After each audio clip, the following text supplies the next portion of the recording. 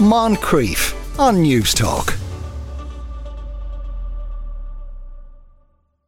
You are listening to the Moncrief Show on News Talk. Our WhatsApp number is 087 1400 106. If you look at the list of ingredients on your anti-aging cream, you'll see a long list of scientific-sounding properties. What you won't see is snail slime, but it's the next big thing. It's already huge in Korea, and Hollywood stars are hopping all over it. Kieran Corley in Monaghan is the founder of Bragan Skincare and a snail farmer. Kieran, good afternoon to you.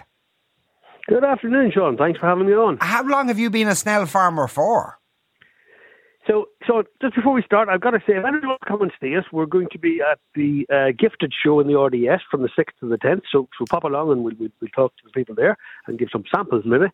But I've been farming snails for 4 years now, Sean. Right. And originally when you got into it, was it with the idea of skin cream in mind, or had you some other idea? Okay, so when I left the lunatic asylum, I was looking for something to do, so I started farming snails. And my intention, Sean, was to farm the snails to sell for escargot, for human consumption, because there is a worldwide shortage of snails for human consumption. But working with the snails, I mean, I could see my hands and cuts and grazes and everything else all cleaning up. Then we started to make our own home remedy on the kitchen table, where we use snail mousse, slime and aloe vera. Started giving that out to friends, family, neighbours, and very quickly we've seen fantastic results for this product on people's eczema or psoriasis or dry skin in general, Sean. Right, okay. So, I assume you weren't the only person to ever have discovered this. I did mention Korea there, apparently. It's mad. They're mad into it. Absolutely, yeah. Well, 2,500 years ago, Sean, a great fella called Hippocrates, a very clever fella, it was he who came up with the Hippocratic Oath. He was using snail slime to help people's skin. He'd go to the forest, collect snails, and have the snails just sitting or walking or sliding across any areas that were affected. So that's 2,500 years ago. I can't claim to invent it or discover it. It's been there a while. And for the snails themselves, then, does the slime, it has that function for them? Yeah. So a snail will secrete slime for three reasons. One is to move across the ground, and there's a hint in that because the ground is covered in bacteria. So the slime is naturally antibacterial, Sean, okay? Okay. The second reason is for them to stick. So you've seen them hang upside down or go straight up a wall. And the third reason they secrete slime is to heal themselves. So if they damage their foot or their shell, they will secrete slime to that area to rejuvenate any cells in the area that's been damaged. Right. Okay. And then when you chemically analyse it, it's full of all that good stuff like collagen, allantoin, copper peptides.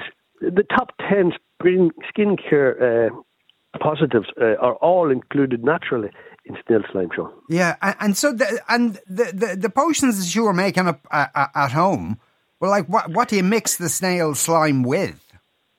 Well, that's just initially at the very start, okay? People started coming to the door when they heard of this product, looking for the snail man and the snail stuff. So we were working just at home on the kitchen table. But since that, we've found and partnered up with a pharmaceutical company in Italy who professionally produce all of our products for us. They're all European stamped and verified. There are additional things in the creams that I actually didn't want, but by law, apparently, we have to have them, like preservatives, stabilizers, and things like this. So our original product, Sean, would have had just the slime and aloe vera, and you need to mix them by shaking it. But apparently in Europe, you shouldn't have to mix anything by shaking it. It has to be constantly mixed. So they put stabilizers into it, and basically, I suppose, give the product an official bearing. Right. Okay. And how much slime goes into each product? Is that the result of one snail or how many snails? I wish, Sean, I wish. 20,000 snails will produce half a litre for me in a year. Okay.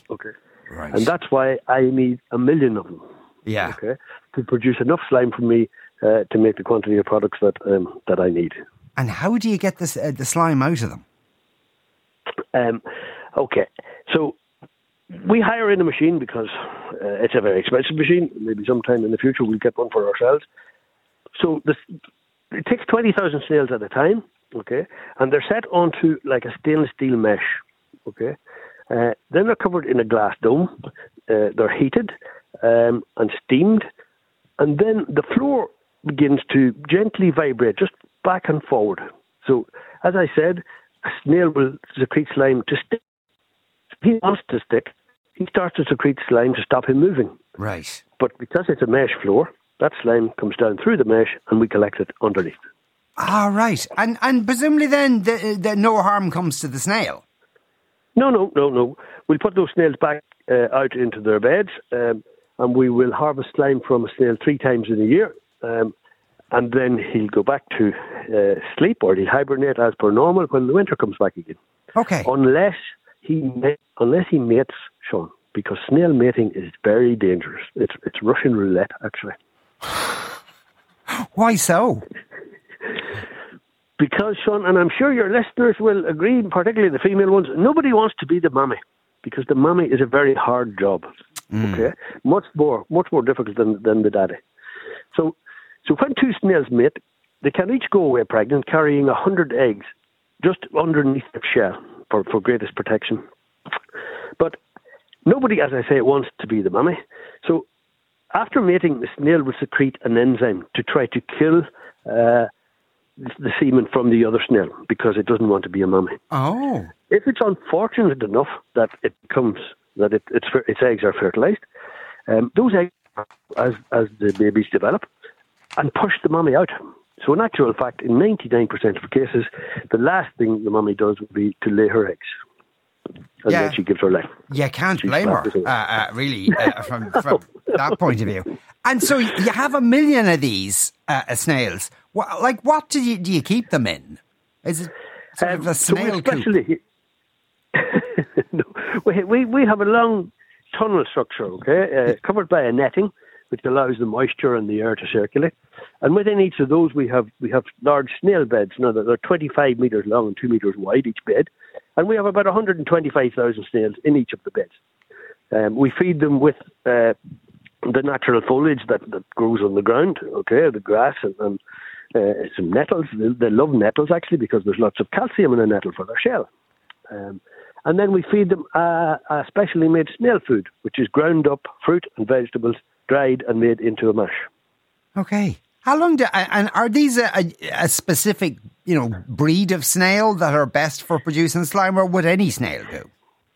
Any snail will do. One on your garden, on your back step, Sean, and they're called an Alexa Muller, will produce plenty of slime for you, as you can see in the wee snail frames across your back street. Yeah. on a wet morning. Yeah. Do they, when you have 1 million snails, do they make a noise? Is there a sound? Completely silent. In actual fact, they don't have ears, Sean. They can't hear. Ah. Okay?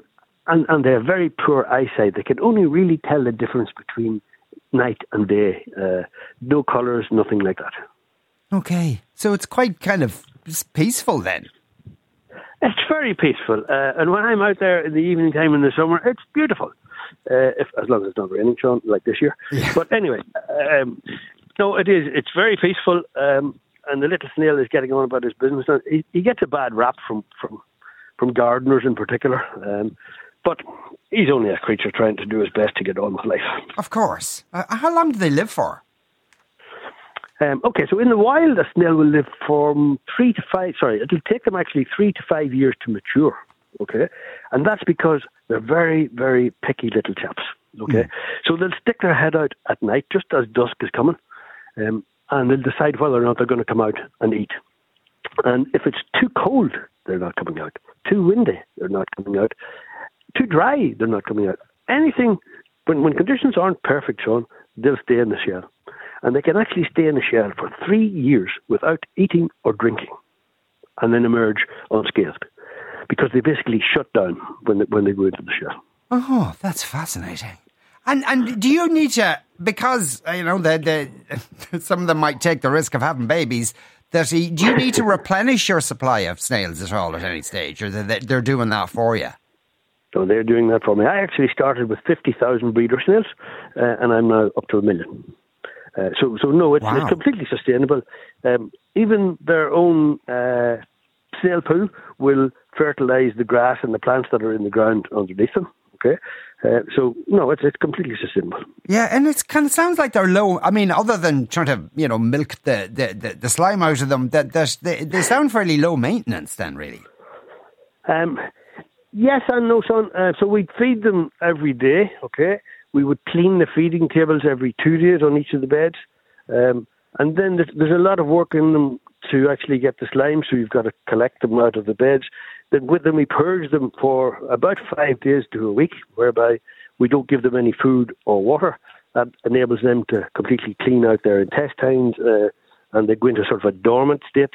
Then we take them out, we harvest the slime, and then we put them back in the beds, and we put them back in a different bed so that we're not constantly using the same slime, same snails. No, it's fairly manually intensive, to be honest, until you get to this time of year when they've gone into hibernation.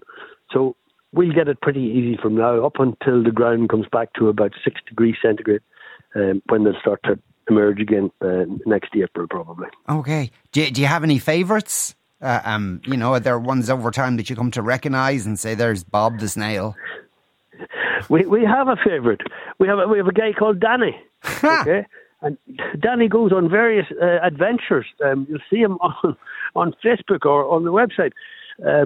He's a very adventurous little snail. He drives a JCB for a living. Does he? Okay. He does. It's good to have a sideline as well. Absolutely. That's a handy one. Best of luck with that. And that's absolutely fascinating, Kieran. Thanks a million for speaking with us today. That was Kieran Corley there in Monaghan, founder of Bragan Skincare and a snail farmer, as you've been hearing. And as also he mentioned, they will be exhibiting at Gifted. That's the Craft and Design Fair in the RDS in Dublin from December the 6th to the 10th. Moncrief, weekdays at 2 p.m. on News Talk.